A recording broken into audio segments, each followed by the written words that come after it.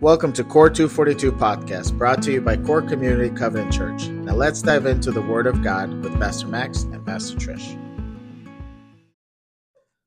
God bless you, and thank you for joining us once again as we dive into the teaching on Beatitudes.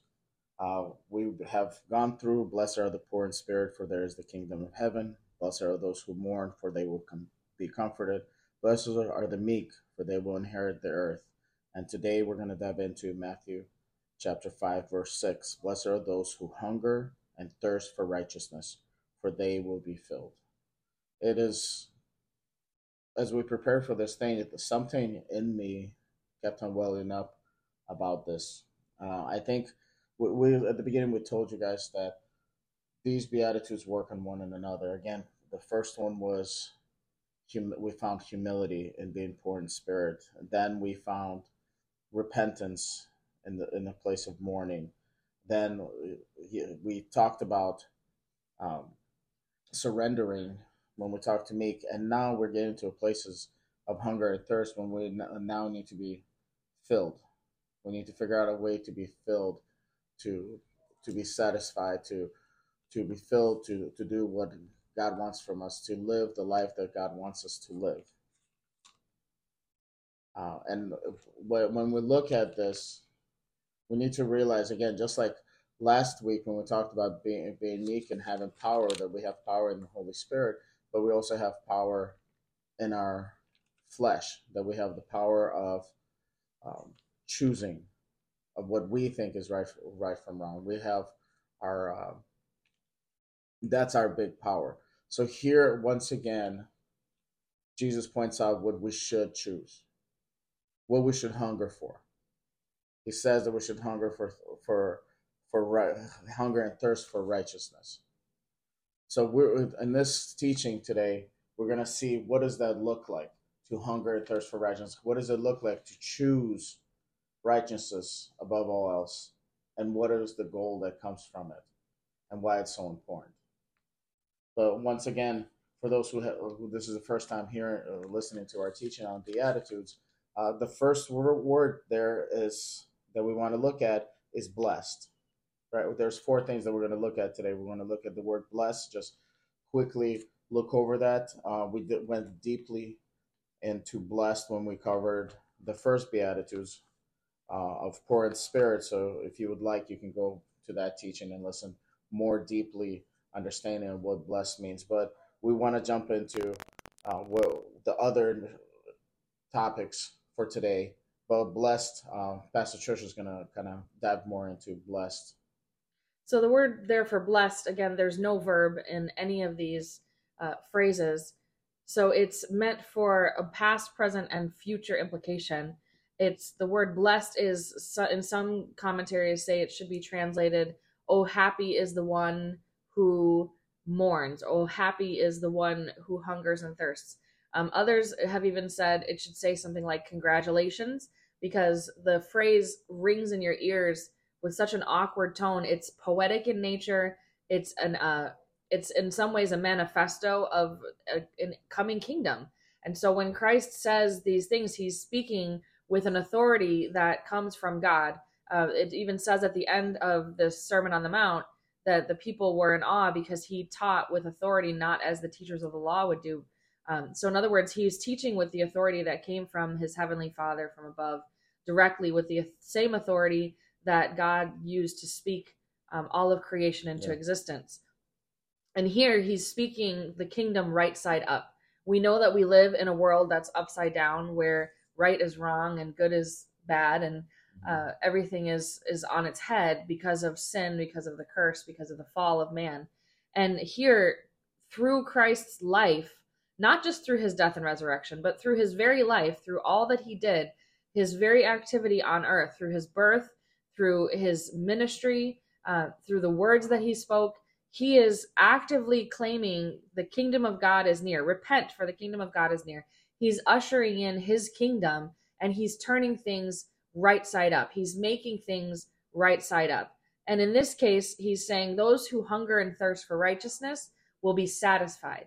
Those who crave justice will find justice.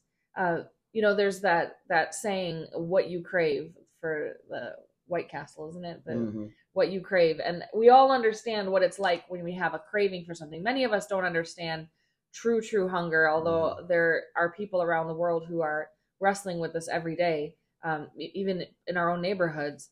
But we don't regularly, what we experience as hunger is not true hunger pains, but we do understand, everyone at some point has experienced that sense of where you're craving something, and it's something very specific and nothing else will And it's somewhere satisfy. around midnight or 1 a.m.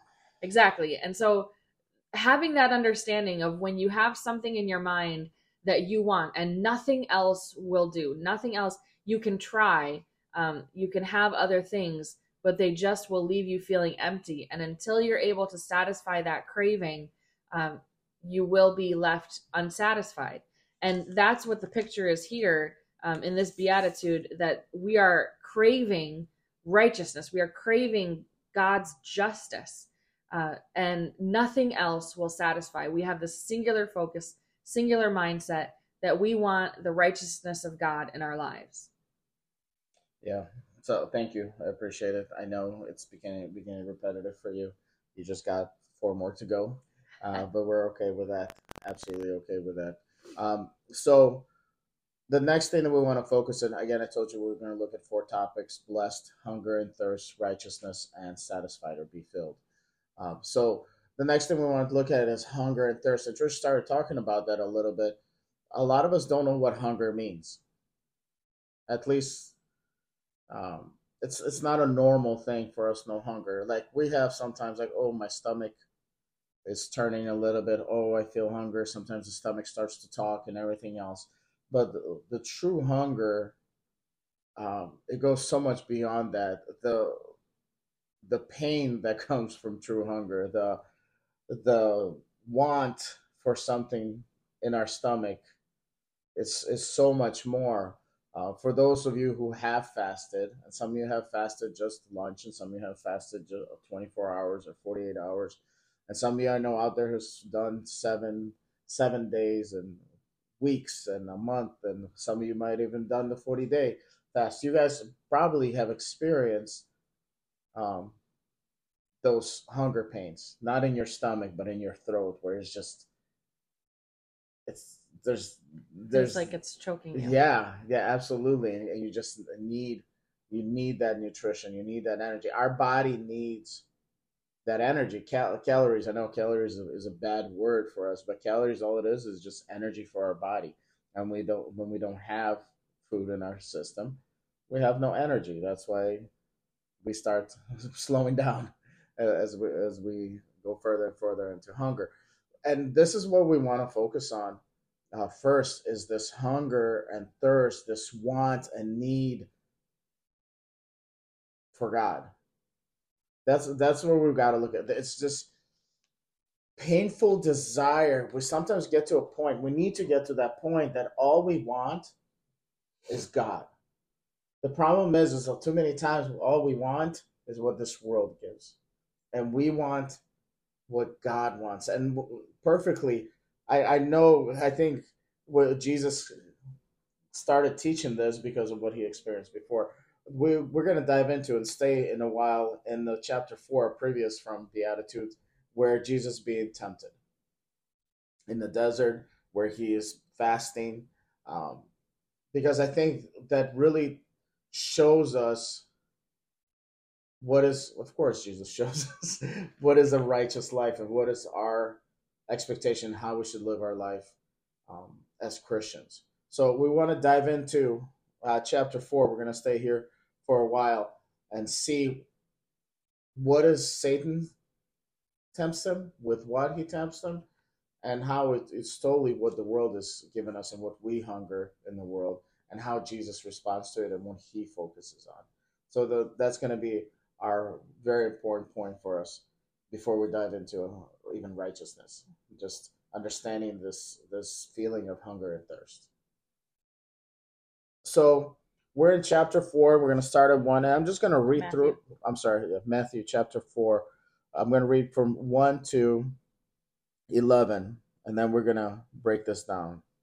Then Jesus was led by the Spirit into the desert to be tempted by the devil. Again, this is right up. Jesus got baptized. Now he's being led by the Spirit. After fasting 40 days and 40 nights, he was hungry. So he felt hungry. Just right there, and hopefully it's okay that I pause here. He wasn't supernaturally just didn't want to eat. He felt hunger. He just he spent his past 40 days and 40 nights not eating. He felt hunger.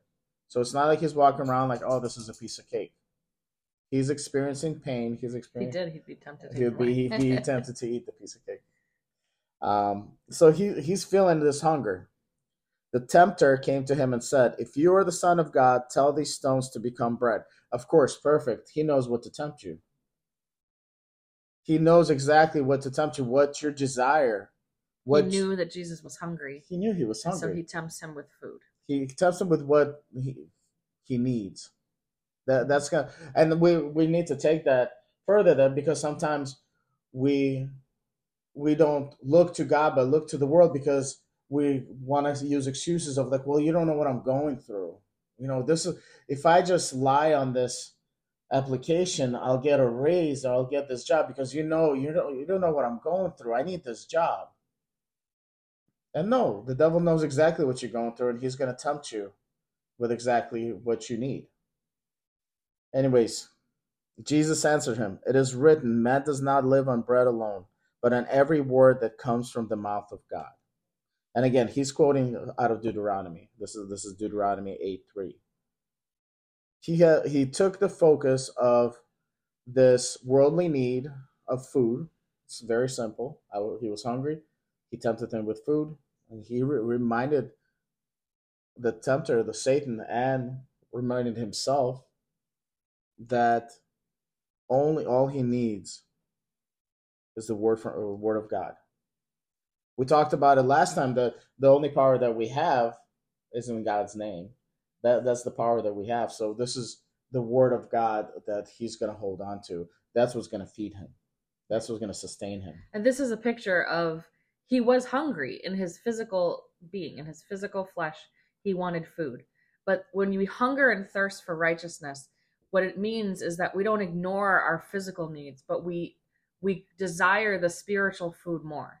That we fast because we desire intimacy with God more than we desire physical comfort. We pursue God's word and we read God's word. We crave our quiet time with God. We crave that intimacy with God in prayer more than we desire our worldly needs. And that's what it looks like to hunger for righteousness. Not that we don't have worldly needs, but that our hunger and our desire for the spiritual is greater than what our physical needs would demand. Yeah, and just to kind of pause, I should have said it earlier as soon as I started reading this. Again, Jesus was led by the Spirit. So those of you who are questioning about some things that God is leading you, maybe to fast 40-day fast or a day fast or whatever, or quit your job or start a new ministry, or everything else, all those things, because you're like, man, I'm going to have to sacrifice all these things that are in my world, but I'll put the worldly stuff away so that way I can give everything to God. Make sure that you're led by the Spirit, not by your emotion. Jesus didn't choose to go hungry for 40 days in the desert. It was a supernaturally sustained fast. A 40-day fast is a dangerous, very dangerous, and can only be sustained if the Holy Spirit leads you to do so, and you do so under a doctor's supervision, and you take certain precautions, and you know what you're doing. So we wouldn't advise that. We always give caution when we look at this text, because some people, it's not that God can't do it, but it's the reason why it's in Scripture is because it's a supernatural experience that not the average person is able to undertake. Yeah. And not only that, but we have to realize that whether you undergo a fast for a day or for a week or for a month, you are open to spiritual attack. I mean, the spiritual warfare around when you fast intensifies. And that's not something that people talk about very often. But when you deny yourself your physical, you are confronting things in the spiritual realm, and you need to be prepared for what you would answer. So you can't do these things unless you've been led by the Holy Spirit. There's an old saying that is, you don't pray because you have need. You have needs so that you would pray. And what that means is that God allows us to have a need because it's a test for us. Will we fill that need through things of this world, or will we turn to God and come to Him humbly? So He allows us to have need, because if we didn't have need, we wouldn't realize we need Him.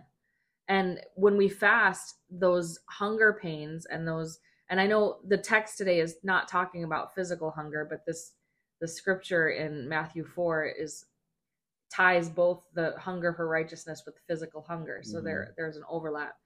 But when we have a need, especially something as fundamental as hunger or thirst, that pretty much takes up your mind. When you're feeling hungry, you can't think about just about anything else. You can't work, you can't function until you satisfy that need. It's our basic need. To be able to really understand how that should look in the spiritual realm, it's helpful to look at something like fasting or physical hunger, to make that parallel, so that we can understand how desperately we should be seeking God's kingdom and His righteousness. Yeah. I love that word, desperate. We got to be desperate for God, and I think that's why Jesus used hungry and thirst. It's that desperation. It should be our basic need. Righteousness should be our basic need. So next one. Then the devil took him to the holy city. That's verse 5, and had him stand on the highest point of the temple. If you are the Son of God, he said, throw yourself down, for it is written, He will command His angels concerning you, and they will lift you up in their hands, so that you will not strike your foot against a stone. And mind you, again, this is the devil quoting Psalm 91 to Jesus. So just kind of little. The devil knows scripture. The devil knows scripture. So sometimes it's not gonna get into it. He misuses it. He misuses it. And Jesus answered him, it also written, do not put the Lord your God to the test. Right here, what I'm seeing in this, that devils try to tempt him with a position, with pride, with, oh, you're definitely got to be special. You got to be so special to God that you can do whatever you want and He will save you. And that's what the world tempts us with these positions, with these honorary position, with class positions, with all these things that we desire. And Jesus reminds them again out of Deuteronomy chapter 6 that we don't need to test God. We don't need to come before Him and like, am I better in this position? Do you love me more in this position? Do I need to? No, that's not what He desires from us. That's not what we should do. The last one, verse 8. Again, the devil took him to a very high mountain and showed him all the kingdoms of the world and their splendor. All this I will give you, he said, if you will bow down and worship me. Jesus said to him, away from me, Satan, for it is written, worship the Lord your God and serve Him only. Then the devil left him, and angels came and attended him. Right. And so you see these three things: that Jesus was hungry, and because of the need that he had, Satan was able to tempt him with his physical desires and cravings, but also his emotional desire for power and for freedom. And lastly, with his need for spiritual comfort. He attacks him physically, emotionally, and spiritually in ways of things that we would desire. And Jesus withstands that test, and ultimately the devil resists the devil and he flees, right? Mm-hmm. And the angels come and attended him. And so he was satisfied. His fast was completed, and the Lord ministered to him, and he was satisfied. So if we hunger and thirst for righteousness, we will be satisfied once we have withstood the test. Yeah, it's the focus. What are we hungering? What is our main desire? Or is our main desire as Christians to know God more, or is our main desire to get more things out of this world? We've talked about this many times. Jesus talks about we got to seek righteousness. We got to see what God has for us. In John chapter 4, when Jesus is talking to the woman at the well, he says this amazing thing that really speaks speaks to us about this. It says, everyone, and this is chapter 4, verse 13. Everyone who drinks the water will be thirsty again, but whoever drinks the water I give him will never thirst. Indeed, the water I give them will become in them a spring of water welling up to eternal life. There's more to what God gives than what the world gives. Well, what the world gives us is going to fade away.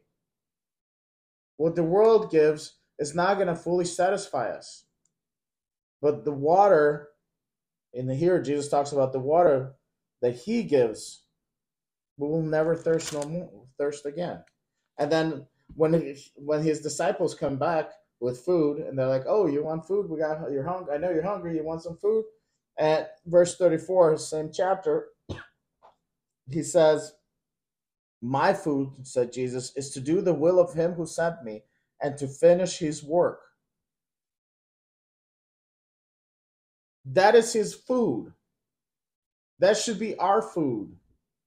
It's not the desire for bread and water, but his Holy Spirit that gives us hope of eternal life and to do the Father's work. That's our should be our desire. That should be when that hunger that for some of you, again, going back, this is not a fasting uh, teaching, but it's kind of became one. But when you are fasting and you the hunger starts to come out, I loved Trish one day. She was preaching and she said that what you're fasting for should be the main thing. That a pork chop should not be should not overcast of what you're fasting for. You might be fasting for somebody's deliverance, or you're fasting for somebody to be healed, and all of a sudden the stomach rumbles, and you're like, "Oh man, but that pork chop smells good. Oh, that burger smells good." What is more important to you? We need to put God first. We need to hunger for Him first. We have to hunger for Him more and thirst for Him more than what this world gives. That is an important part of it. This is why why He used this hunger and thirst. Even on a daily basis, we get up in the morning and we have hunger cues, and some people may crave their coffee, or they may crave that bagel in the morning or whatever. Then lunchtime comes. I mean, I know people who live on a religious clock when it comes to food, but do we have that same clock, that same internal mechanism that reminds us to pray, that reminds us to get into his word? Or do we look at that as something like, "Oh, I forgot to read my Bible," or "Oh, I forgot to do my devotion today." And it's something to check off, like eating our veggies that we don't want to eat. It should be the righteous person who is seeking God and his righteousness, and righteousness means right relationship, a right relationship with God and a right relationship with others. If your relationship is in the right place, meaning your focus is on growing closer to God, intimacy with God, that you're in a posture of humility, like we learned in these Beatitudes, a posture of repentance and surrender, as we've been studying, that you come to God with such a posture, you will have a hunger. You will start to crave the things that are good for you. You won't be craving those burgers. You'll be craving the bread that comes from heaven, which is the word of God. You'll be craving that time with him. The things that, and so often, Christians nowadays, we go from place to place because we're seeking spiritual food that is what sounds good to us, right? The things that make us feel good. And it's junk food. It's spiritual junk food. But we should be hungering and thirsting for the things that will nourish our soul, things that maybe don't feel that great or taste that great, but taste and see that the Lord is good, that he is what we need. He's what satisfies us, what nurtures us, not empty calories, but the meat and the milk and the potatoes and all the good things that we need to be spiritually healthy. We shouldn't be jumping from place to place, listening to prosperity gospels and self-help programs that tell us the things that we want to hear. We have to hear hard truths that challenge us and make us question, Do I have the right posture before God? Or have I just started a religious checklist? Has my heart grown cold towards God? Or Mm-hmm. do I crave my quiet time, my intimacy with Him as a privilege and as an honor, where I can't wait to have that quiet time because the rest of my day just seems meaningless without Him? Do I crave that time on my knees or that time with my hands lifted in worship? Or is it something that I dread because I have 50 other things that I'm stressed out about that I feel need my attention more? And these are the kinds of things that we need to be reminded, um, to truly hear His word and to test whether or not are we hungering for that righteous life. And again, righteousness is not just that you check a religious checklist and that you're some sort of super holy. Mm-hmm. Jesus says, and actually the next chapter, he says, unless your righteousness surpasses that of the Pharisees and the teachers of the law, you will not enter the kingdom of heaven. This is Matthew chapter 5, verse 20. And the reason is because the Pharisees were wrapped up on religious ritual, on what you could eat and what you couldn't eat, on hand washing, on tithing a certain amount, on all of these rituals and Working, things. not working. They What were you're tied wearing. up in the law, and they were not worried about the causes of justice. The, true fasting is this, right? It's looking after the orphan and widow in their distress is true religion. We should be looking after causes of justice, uh, causes that break God's heart. Those are the things that should be important to us, rather than focusing our time and our energy and our efforts on chasing after the things of this world that would lead us to a health and wealth and prosperity type of gospel. Yeah, I'm glad that you brought it up. This Isaiah 58. It talks about, is this not kind of fasting I have chosen to loose the chains of injustice and untie the cords of the yoke, to set the oppressed free and break every yoke. It is not to share your food with the hungry and to provide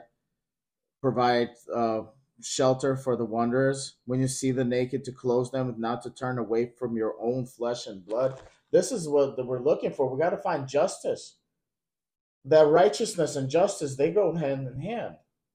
That's what we're seeking for. We want to have that desire to do those things. It's just not enough to say that, well, I believe in Jesus. He wants more for us, not from us, for us. He says in John chapter 6, verse 35, I am the bread of life. He who comes to me will never go hungry, and he who believes in me will never be thirsty. He wants to satisfy that hunger and thirst for us. He wants us to walk with him. He says, follow me. So we look at his life and see what he does. And that's what he did. He released the prisoners. He fed the hungry. He gave water to the thirsty. He satisfied those needs. We need to crave that. We want to go after that. We need to seek him each and every day. We want to have that desire, just like when I love what you said. Sometimes people wake up and they need that coffee and they need that sandwich. I know every morning I wake up, I eat that little egg sandwich, and if I don't, I'm gonna be grumpy by 10 o'clock. There's this thing. Well, that's how it should be. If I miss the time of seeking His face, my spirit is is off. There's something off. If I didn't read my scripture for the day, if I didn't get into the Word of God, if I didn't get to experience a little bit of Him, I missed out. I missed out, and I should have that urgency. But we have that with so many other things, right? I love 2 Timothy 3:16. What does the Word do for us? All Scripture is God breathed and useful for what? For teaching, rebuking, correcting, and training in righteousness. How are we going to try to live our life a righteous way if we don't look into the scripture? We want to be so excited about it. Verse 17 says, so that the man of God may be thoroughly equipped for every good work. How are we going to be ready to do the work that God has for us if we're not in the scripture looking for what righteousness is? This reflects who God is. This reflects what God wants from us and how to do it. But we got to go to this first. We got to go to this first. That's where we meet Him. It's got to be that desire. Some people, just like with food, some people are like, man, I didn't work out today and I feel off. I didn't play video games today and I feel off. Oh, I missed my show and I feel off. I didn't read today. I didn't worship him today. I didn't lament today. I didn't read the scripture today. I didn't read my devotional today. I didn't just come before God and just in quiet place and surrender to him. That's that's our breath in our lungs. That's our desire in our lungs. That's what we need. We need to stop putting everything else that's in this world ahead of him. And once we've done that, he wants us righteousness, true righteousness is right relationship with God, but also right relationship with our neighbor, right? Love the Lord your God with all your heart, mind, soul, and strength, and love your neighbor as yourself.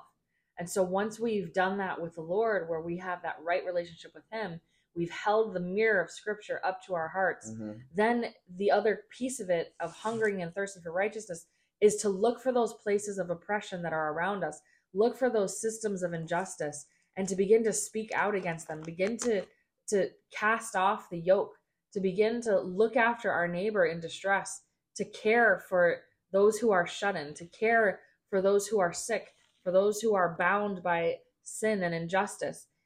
Scripture says in Romans 3:10 that there is no one who is righteous, not even one. No one. No one is righteous. And this is impossible with man, but it's possible with God, is said in another scripture in I believe it's actually Matthew chapter 5. Jesus says that.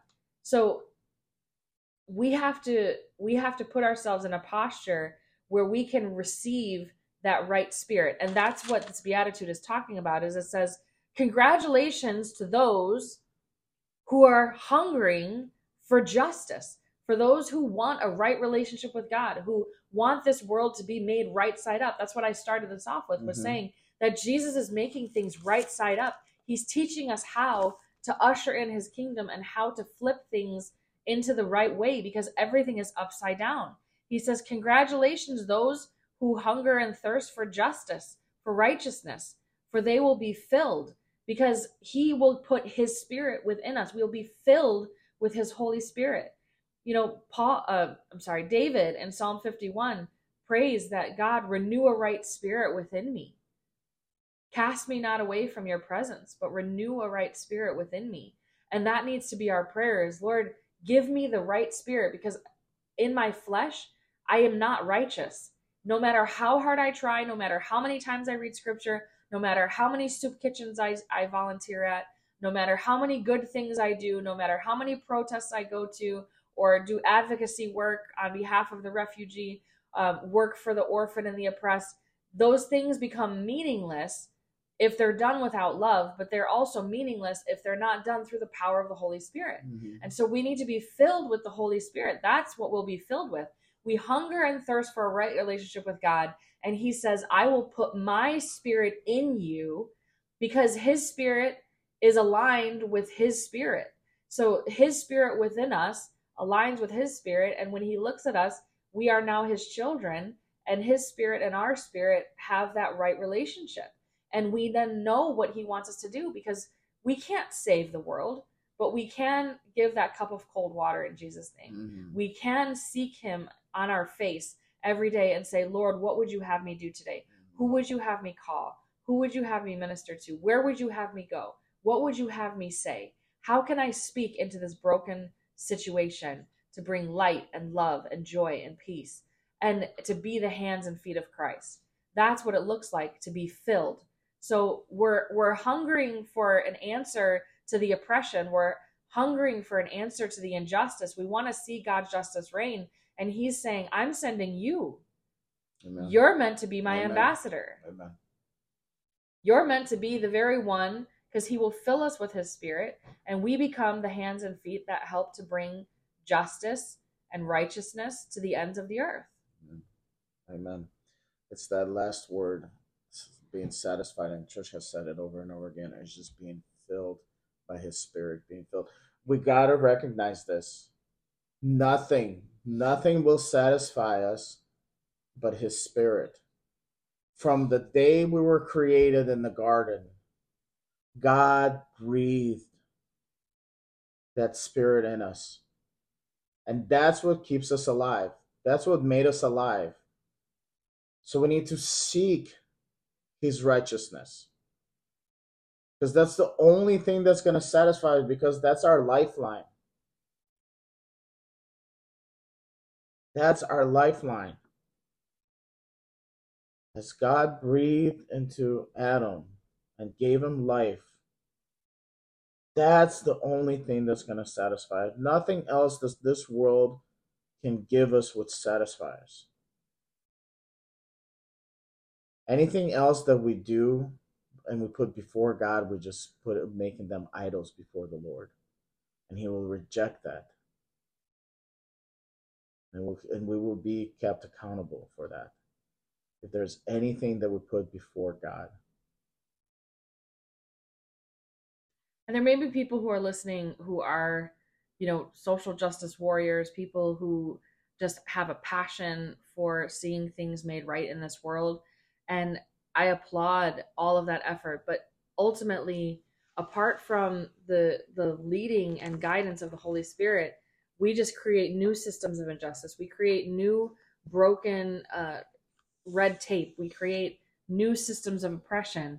And the only way that we can really truly do good and make a difference in this world is if we are filled with the Holy Spirit, which is what this beatitude promises.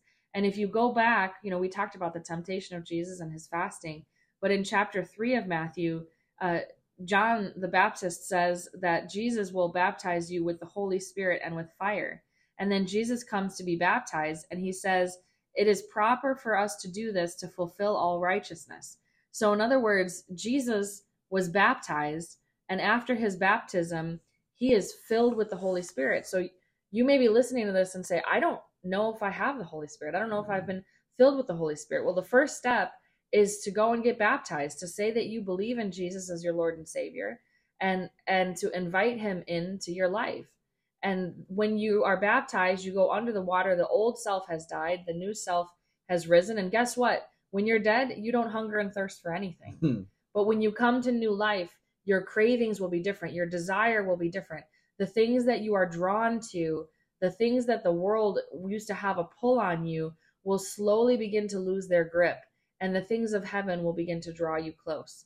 And so once you've been baptized, find a local congregation where you can learn more about the practice of baptism and go through that. And then pray that the Lord would fill you with his Holy Spirit. Because that desire for justice is something that God has given you. It is a gift that God has given you, a passion that God has given you, because you've been made in his image, and you are his son and his daughter that he is looking to use in this world. But your efforts will be in vain if you do it apart from his Holy Spirit. So seek him first, and all these other things will be added to you. Amen. Amen. Seek his kingdom and his righteousness, and all these things will be added to you. Yeah. And I just want to finish with 2 Corinthians. 2 Corinthians 5:21, it says, God made him who had no sin to be sin for us, that in him we might become the righteousness of God.